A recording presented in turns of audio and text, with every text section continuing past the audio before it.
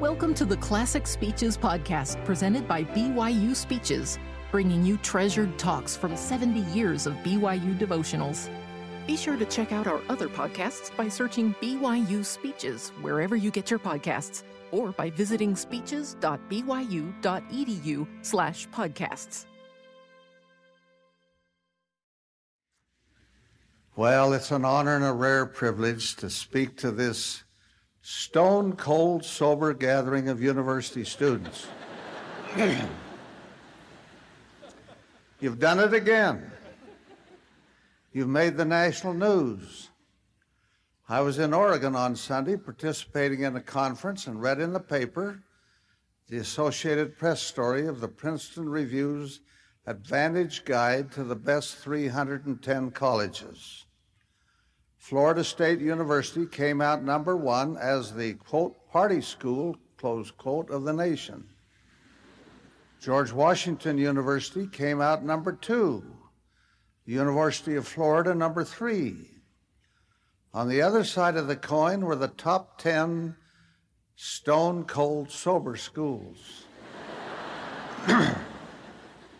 Number one is Deep Springs College in Dyer, Nevada. I know nothing about that school. In fact, I'd never before heard of Dyer, Nevada. I took occasion to look it up in my 1965 Rand McNally Atlas. The map showed it to be very near the Nevada-California border, some distance from any large community. The population at the time my atlas was printed was 20 people.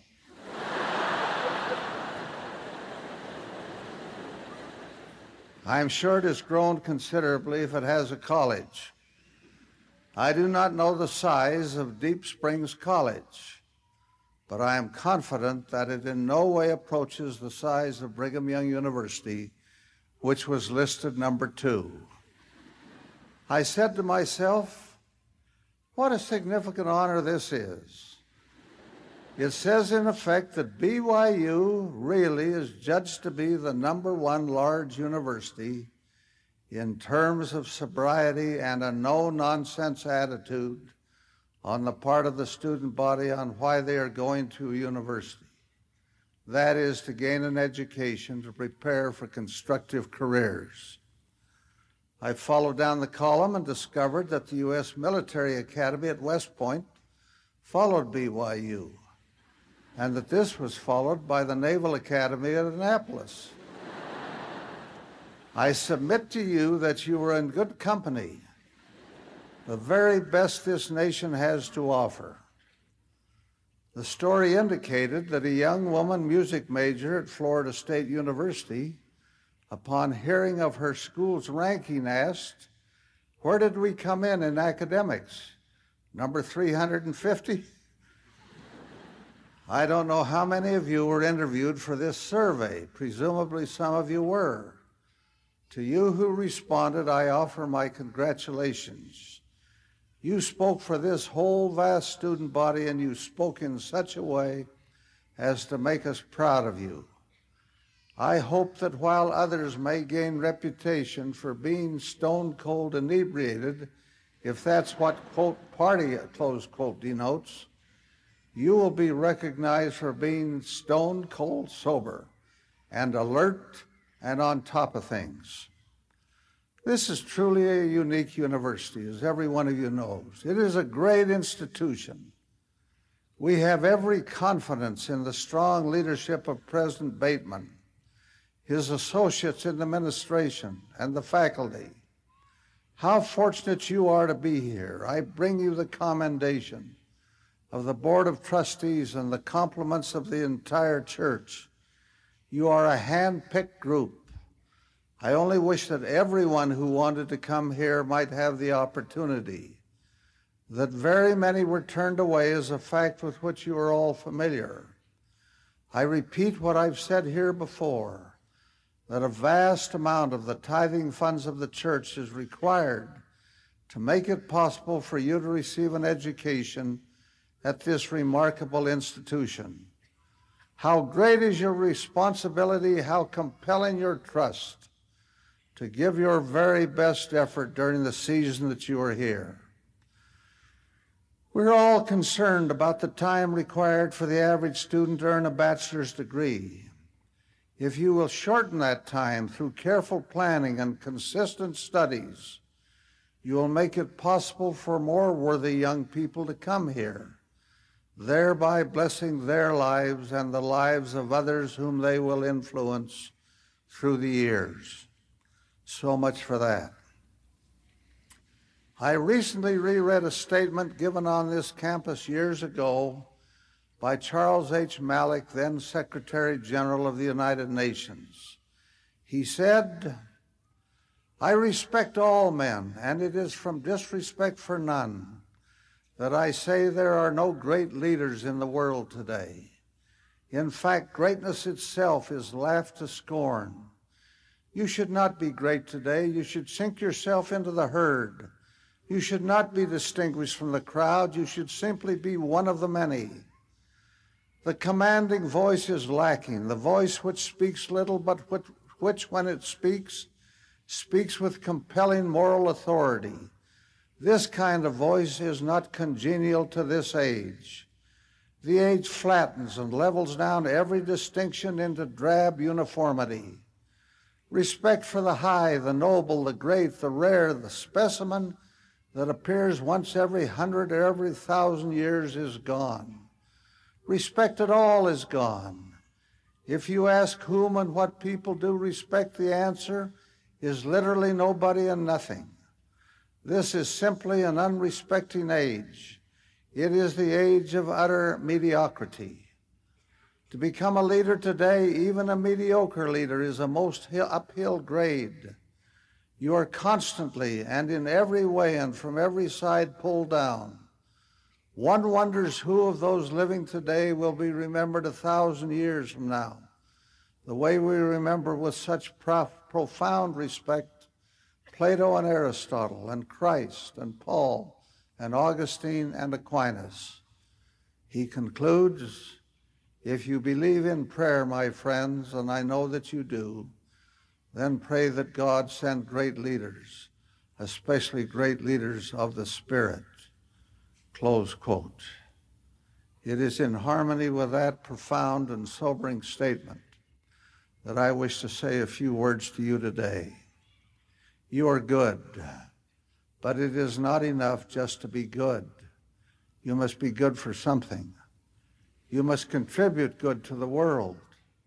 The world must be a better place for your presence, and the good that is in you must be spread to others. I do not suppose that any of us here this day will be remembered 1,000 years from now. I do not suppose that we will be remembered a century from now. But in this world so filled with problems, so constantly threatened by dark and evil challenges, you can and must rise above mediocrity, above indifference. You can become involved and speak with a strong voice for that which is right. I took these words some years ago from General Mark W. Clark, one of the notable officers of the Second World War. He said, "All nations seek it constantly because it is the key to greatness, sometimes to survival, the electric and elusive quality known as leadership. Where does juvenile delinquency begin? In leaderless families. Where do slums fester? In leaderless cities. Which armies falter? Which political parties fail? Poorly led ones. Contrary to the old saying that leaders are born, not made, the art of leading can be taught and it can be mastered." You, my brethren and sisters, are here majoring in math, in chemistry or physics, in law, in English, whatever. This schooling is designed to equip you to earn a living in the society of which you will become a part. But you cannot simply sit in your laboratory or your library and let the world drift along its aimless way. It needs your strength, your courage, your voice in speaking up for those values which can save it. If this university meets the purpose for which it is maintained, then you must leave here not alone with secular knowledge, but even more importantly with a spiritual and moral foundation that will find expression to improve the family, the community, the nation, even the world of which you will be a part. I read to you from the first book of Kings, chapter 2. Now the days of David drew nigh that he should die, and he charged Solomon his son, saying, I go the way of all the earth.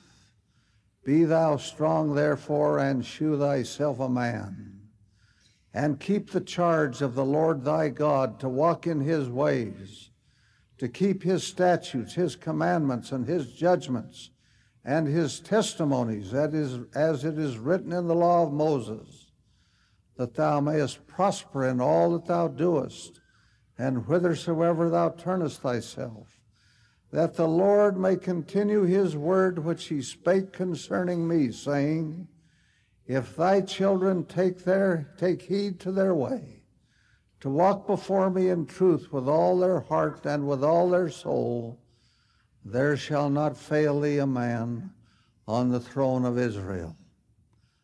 This stone-cold, sober institution, this your beloved alma mater, is the place to prepare yourselves, not only for your chosen academic discipline, but in a much larger sense and possibly a much more important sense, to be a man or woman who will rise above the mediocrity of his or her surroundings and stand up for what is good and decent and right. We're involved in the same battle that went on before the earth was created. It is a battle between right and wrong, between truth and error, between the design of the Almighty and his beloved Son on the one hand, and Lucifer, the son of the morning, on the other. Stand up for truth in a world of sophistry. We are in the midst of a political campaign in this nation. As usual, we're being saturated with claims and counterclaims. Anyone who has lived as long as I have has heard again and again the sweet talk that leads to victory, but seems never to be realized thereafter. It is imperative that good people, men and women of principle, be involved in the political process. Otherwise, we abdicate power to those whose designs are almost entirely selfish. John Engler, governor of Michigan, recently said, "The wisdom of the ages reveals that our moral compass cannot ultimately come from Lansing or from any other state capital, any more than it can come from the nation's capital, or Hollywood, or the United Nations, or some abstract liberal conception of the village. It comes from deep within us. It comes from our character, which is forged in our families and our faith, and tempered in the arena of decision-making and action." I encourage you, my dear young friends, to speak up for moral standards. In a world where filth, sleaze, pornography, and their whole evil brood are sweeping over us as a flood, in the first place, none of us can afford to be partakers of this rubbish. Not one of us, neither I nor any one of you, can become involved in such things as sleazy videotapes, suggestive television programs, debasing movies, sensual magazines, so-called 900 numbers, or the kind of filth that evidently can be picked up now on the internet. And avoid them like the plague, for they are a serious and deadly disease. Lend your strength to the crusade against illegal drugs. They're all about us, right here among us. Their use, particularly among youth, has doubled in the last 4 years. Think of it, doubled since 1992. Where are we going? Lives are blighted, careers are destroyed, even the next generation is injured, in many cases beyond repair, when young people take up drugs and develop an addiction. You can reach out to prevent a foolhardy decision on the part of a boy or girl. Your interest, your caring attitude, and your voice may make the difference between life and death in a very literal sense. Stand up for integrity in your business, in your profession, in your home, in the society of which you're a part. Again, it is not enough that you retreat to your private cloister and pursue only your special private interests. Your strong voice is needed. The weight of your stance may be enough to tip the scales in the direction of truth. What a dismal picture is so often painted of men of greed who violated every canon of honesty to get a little more when they already had more than they knew how to use. There is the picture of a number of failed savings and loan organizations whose destruction was caused by selfish men, bringing losses to thousands and increased burdens to every taxpayer in the nation. This is an indication of what happens when people will not stand up and speak out against practices totally dishonest and which lead only to suffering and regret. Stand up for integrity in the home. Many of you are not married, but most of you will be, hopefully. Again, you cannot pursue your professional and other pursuits and neglect your domestic affairs. Never forget what President McKay said. No success in life can compensate for failure in the home. Or the words from President Harold B. Lee, the greatest work we will ever do will be within the walls of our own homes. I deal much, so very much, with cases of divorce and requests for cancellation of temple sealings. It is the most difficult of all the things with which I have to do. Almost without exception, each case involves deception, dishonesty, broken promises, violated covenants, heartbreak, and tragedy.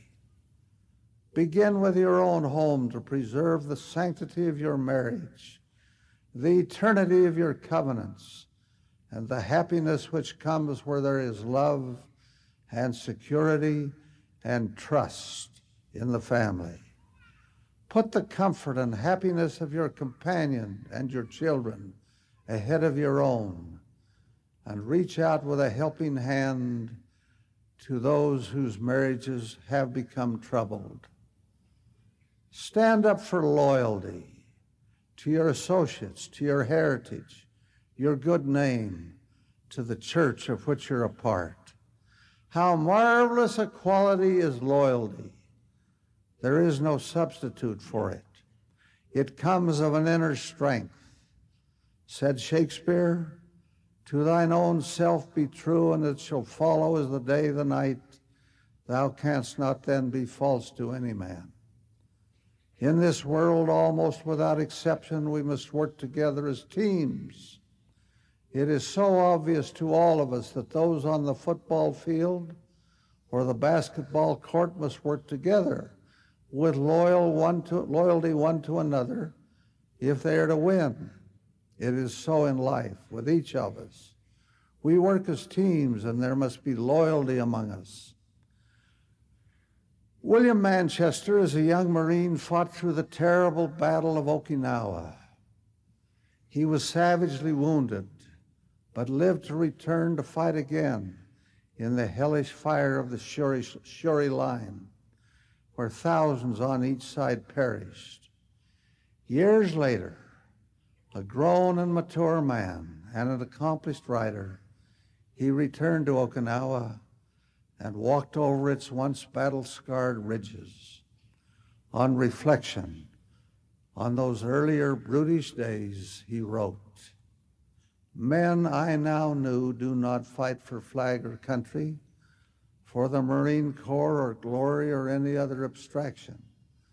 They fight for one another. Any man in combat who lacks comrades who will die for him or for whom he is willing to die is not a man at all. He is truly damned." Close quote. Be loyal. Be loyal to those with whom you work in the battles of life. A house divided against itself cannot stand. Stand up for loyalty to your heritage. Each of us here today represents the latest chapter in a long line of generations. Included in those generations are forebears, many of whom made terrible sacrifices for that which we have today. They have left us good names which have been safeguarded through the generations. The name which you carry is a treasured possession. Keep it unsullied. Pass it to the next generation without stain or embarrassment. Stand up for loyalty to those who have gone before you. Be loyal to the church. Stand tall for it. Defend it. Speak no evil against it. It is the work of God. He who ridicules it or defames it offends him whose church it is. It carries the sacred name of the Lord Jesus Christ. It is as a wonderful mother to each of you, in whose arms you find shelter, warmth, comfort, and security. Who's on the Lord's side who? Now is the time to show. We ask it fearlessly. Who's on the Lord's side who? You cannot be indifferent to this great cause. You have accepted it. You have entered into sacred covenants. Regardless of what you do in the future with the knowledge you gain from your secular studies, you cannot escape your obligation under the covenant you implicitly made when you were baptized and the covenant which you have renewed each time you have partaken of the sacrament of the Lord's Supper. You cannot simply take for granted this cause, which is the cause of Christ. You cannot simply stand on the sidelines and watch the play between the forces of good and evil. Said Nephi, "They who are not for me are against me, saith the Lord." Wrote John the Revelator, "I know thy works, that thou art neither cold nor hot. I would thou wert cold or hot. So then, because thou art lukewarm and neither cold nor hot, I will spew thee out of my mouth." And so, my beloved brethren and sisters, as you begin this new year in the pursuit of studies to qualify you for your life's work, I urge you with all the capacity that I have to reach out in a duty that stands beyond the requirements of our everyday lives. That is, to stand strong, even to become a leader in speaking up in behalf of those causes which make our civilization shine and which give comfort and peace to our lives. You can be a leader. You must be a leader as a member of this church in those causes for which this church stands. Do not let fear overcome your efforts. For as Paul wrote to Timothy, God hath not given us the spirit of fear, but of power and of love and of a sound mind. Fear comes not from God, but from the evil one. The adversary of all truth would put into your heart a reluctance to make an effort. Cast that fear aside and be valiant in the cause of truth and righteousness and faith. If you now decide that this will become the pattern of your life, you will not have to make that decision again. You will put on the armor of God and raise your voice in defense of truth, whatever the circumstances now and in all the years that lie ahead. God bless you, my beloved associates, you young men and women for whom the future holds such marvelous promises. May your world and your children's world be the better for your presence and your leadership. Please know of our love for you, of our faith and confidence and trust in you. We thank you for your prayers in our behalf. Please know that we pray for you because you mean so much, so very much to us, and to the future of the world, and to the wonderful church we have the honor to represent. May the blessings of heaven attend you. I humbly pray in the name of Jesus Christ. Amen. You've been listening to the Classic Speeches podcast presented by BYU Speeches. Please check out our other podcasts, including recent speeches, updated weekly with new talks given on BYU campus, as well as other speeches compilations on love and marriage, overcoming adversity, by study and by faith. Come follow me, the prophet Joseph Smith, and Jesus Christ, our Savior and Redeemer. Go to speeches.byu.edu and click on podcasts for more information. You can also find all BYU Speeches podcasts at your preferred podcast provider.